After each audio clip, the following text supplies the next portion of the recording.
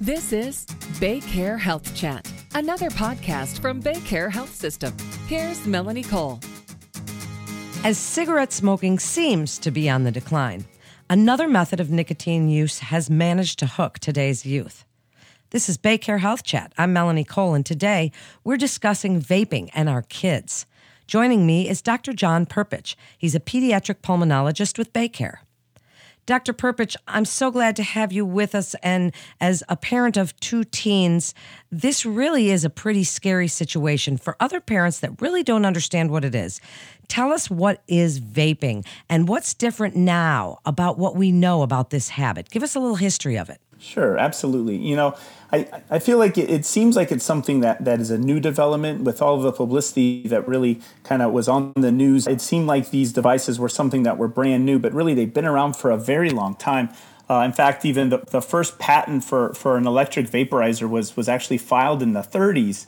And so these have been around for a while, but they just weren't successfully marketed. And in fact, the first successful marketing was over in China, actually in 2003, with a pharmacist who actually developed the device or was marketing the device because his father had died of lung cancer. And I think he might have even had some intentions of trying to help other people quit smoking, but unfortunately it's just not really been that kind of device that I think he was hoping for. But it really was in the middle, sort of 2007 or so when it was first introduced in the United States. And then, of course, in 2019 was when we first started seeing some of the really negative outcomes in the United States.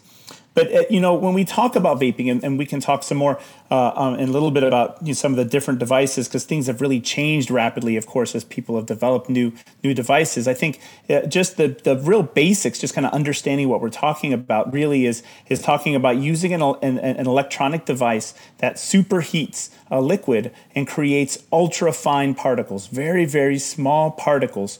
And these devices, though, come in a wide range of shapes and a wide range of sizes. There's the cartridge, of course, that holds the liquid.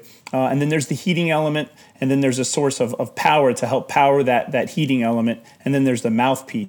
But they can take so many different shapes. And then usually the user will puff on the device that activates the heating element and then inhales the vapor, which is, of course, where it gets the term vaping. The scary thing, though, is the variety of these devices has really made it hard, I think, for adults or even for people, especially when we're talking about children and adolescents and middle schoolers and high schoolers vaping.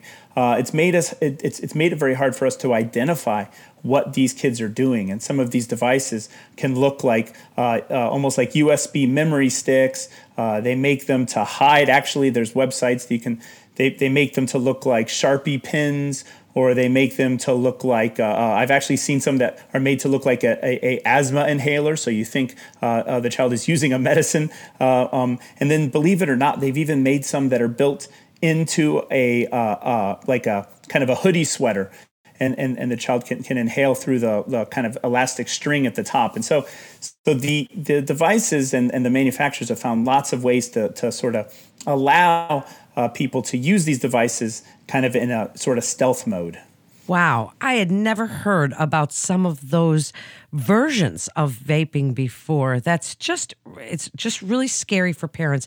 Tell us a little bit about what you said, these aerosolized particles, and that what is the e-liquid? Is this nicotine? Are they vaping marijuana or versions of that? What is it that they're vaping?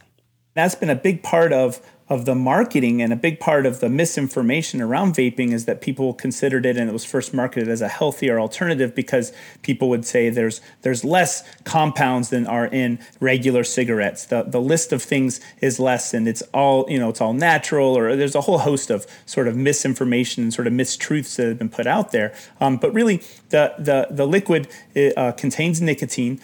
And then it also contains either something called propylene glycol or a vegetable glycerin, and then there's flavoring. And so although it doesn't seem like there's much that are in those liquids, the amount of those different components will vary, as well as the different flavorings. And there's somewhere around 7,000 or more different unique flavors that are made from different associated chemicals that help to create that flavor. The other important thing is that the amount of nicotine in these devices can range a lot, right? So they were originally marketed or at least sold to people as a smoking cessation device. Now we've not really seen any studies or anything that's been actually reproducible that actually shows it's effective at smoking cessation. But also importantly, what they've done is they've found ways to actually increase the amount of nicotine in these liquid cartridges. So rather than trying to wean people off of the addictive component of cigarette smoking or of vaping, they've just tried to create stronger and stronger liquids that contain more and more nicotine, with a light level of nicotine just being 3 to 6 milligrams per ml. But some of the jewel pods, one of the most popular kind of pods, can contain as much as 59 milligrams. And so one of those cartridges that you're inhaling can contain the same amount of nicotine as an entire pack of cigarettes. And of course, it's the nicotine part that's addictive.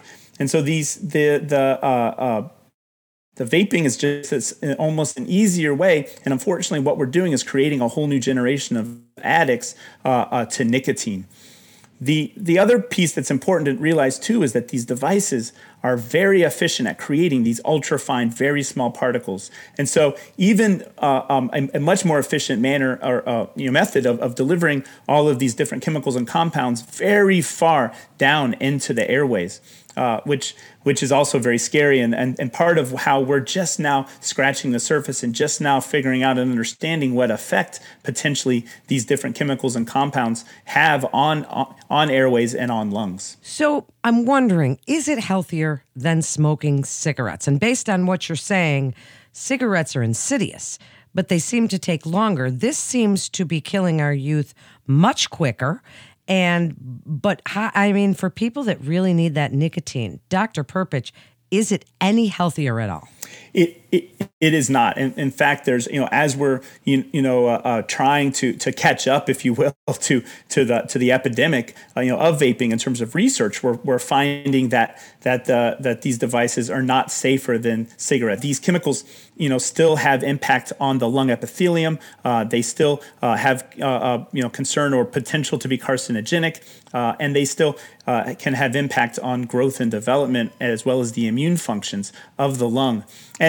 And we, it also, I think it's deceiving because people look at that list of compounds or list of chemicals and just say, oh, there's a few things in there. The problem is I'd mentioned the device heats up the liquid, right, as the person is using the device, and so as that liquid is heated, the chemicals change, and so the rate, how hard the person is inhaling, how big a breath they're taking, and how hot the liquid is getting will also create different amounts of kind of degradation of those chemicals, creating a whole new host of other much more volatile organic compounds such as formaldehyde and heavy metals, as well as carcinogenic compounds. And so it really is it's a very complicated system, and it's part of why it's made it harder for us to really fully understand the true dangers. But unfortunately, it's been such an efficient way at delivering, these different compounds to the lower airways. We're seeing the negative outcomes you kind of play out right in front of us. It's so interesting to me. So tell us, as parents, how do we know if our kids are vaping? How do we figure it out? Because it doesn't smell like cigarettes in their rooms, or if they come in from outside, or any of those things. How are we to know? And what do you want us to tell our kids about this? They don't always want to hear the science, but we do need to tell them something so they realize how dangerous and addictive this can be. So give us some tips to talking with our kids about it, and tell us how, as parents, we can even recognize that our kids are doing this. Absolutely. So, it's so hard, like I mentioned earlier, sometimes to know, because these devices can be hidden so well. And like you mentioned, often there's not the odor that went along with standard smoking. And unfortunately, the other very scary thing is that we've just talked about some of the chemicals and compounds that are commercially available. But if you do a quick Google search, it is actually horribly frightening how quickly and how easily you can find a wide range of sort of homemade recipes that people have out there available for people to try and to use in some of these cartridge systems that you can fill back up. So really, it's just the tip of the iceberg. And unfortunately, especially with some of the more severe, lung damage and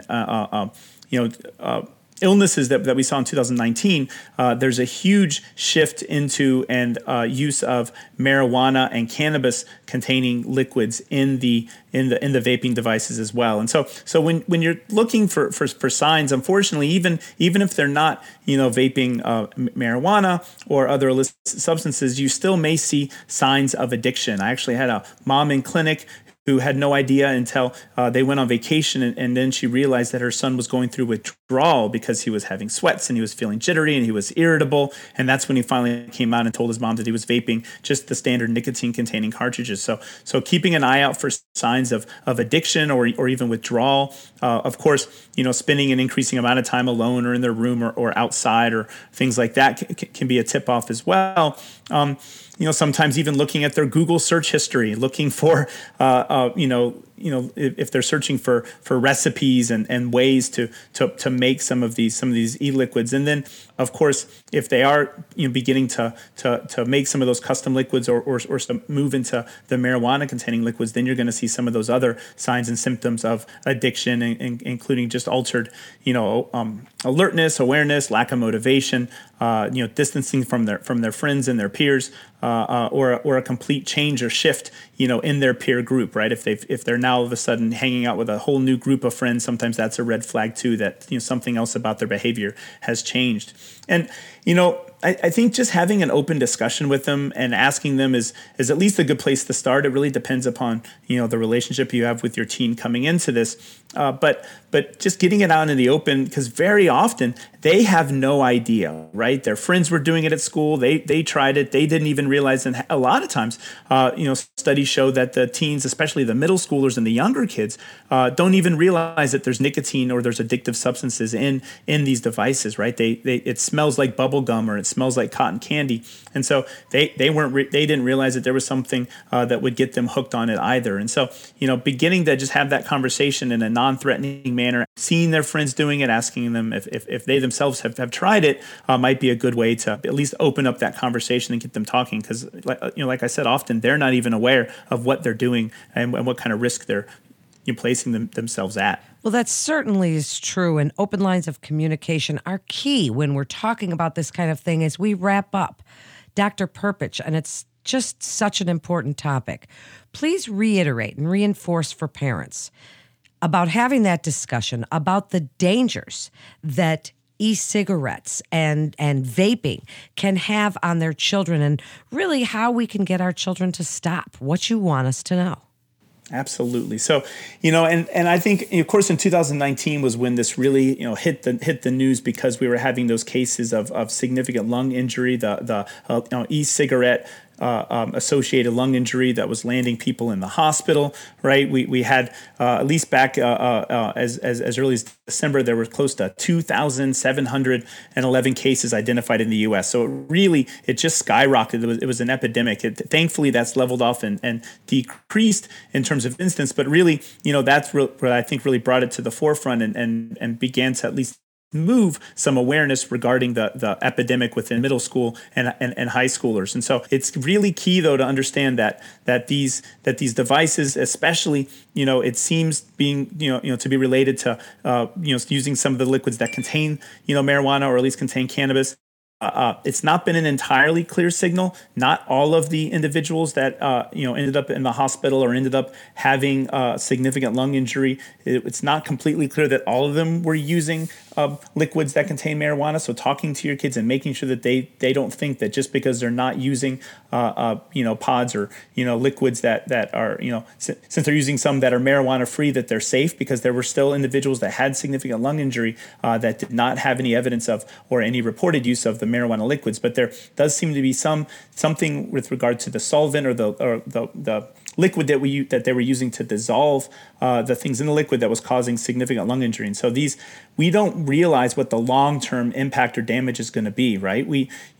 10 years from now, 20 years from now, I'm a little scared that I'm going to have or actually my adult colleagues, my adult pulmonary colleagues are going to have clinics full of people with chronic obstructive, pulmonary disease, something, sort of similar to what some of our miners and people that worked in the mines and were exposed to asbestos and things, right? That we're going to have this whole cadre of individuals with long-term lung damage, and it's going to end up getting linked back to this early use of vaping. And so it really is critical, like always, and like with a lot of social, issues with our kids, open communication is key, but realizing that this really is just a wide open field, and we need to identify, and we need to really talk to our teens and our middle schoolers and find out if they're doing this, because they really are causing significant damage to their lungs. Well, thank you so much, because hopefully parents hearing it from an expert like Dr. Perpich, who is a pulmonologist, will help to convince your kids, and it is about that open line of communication.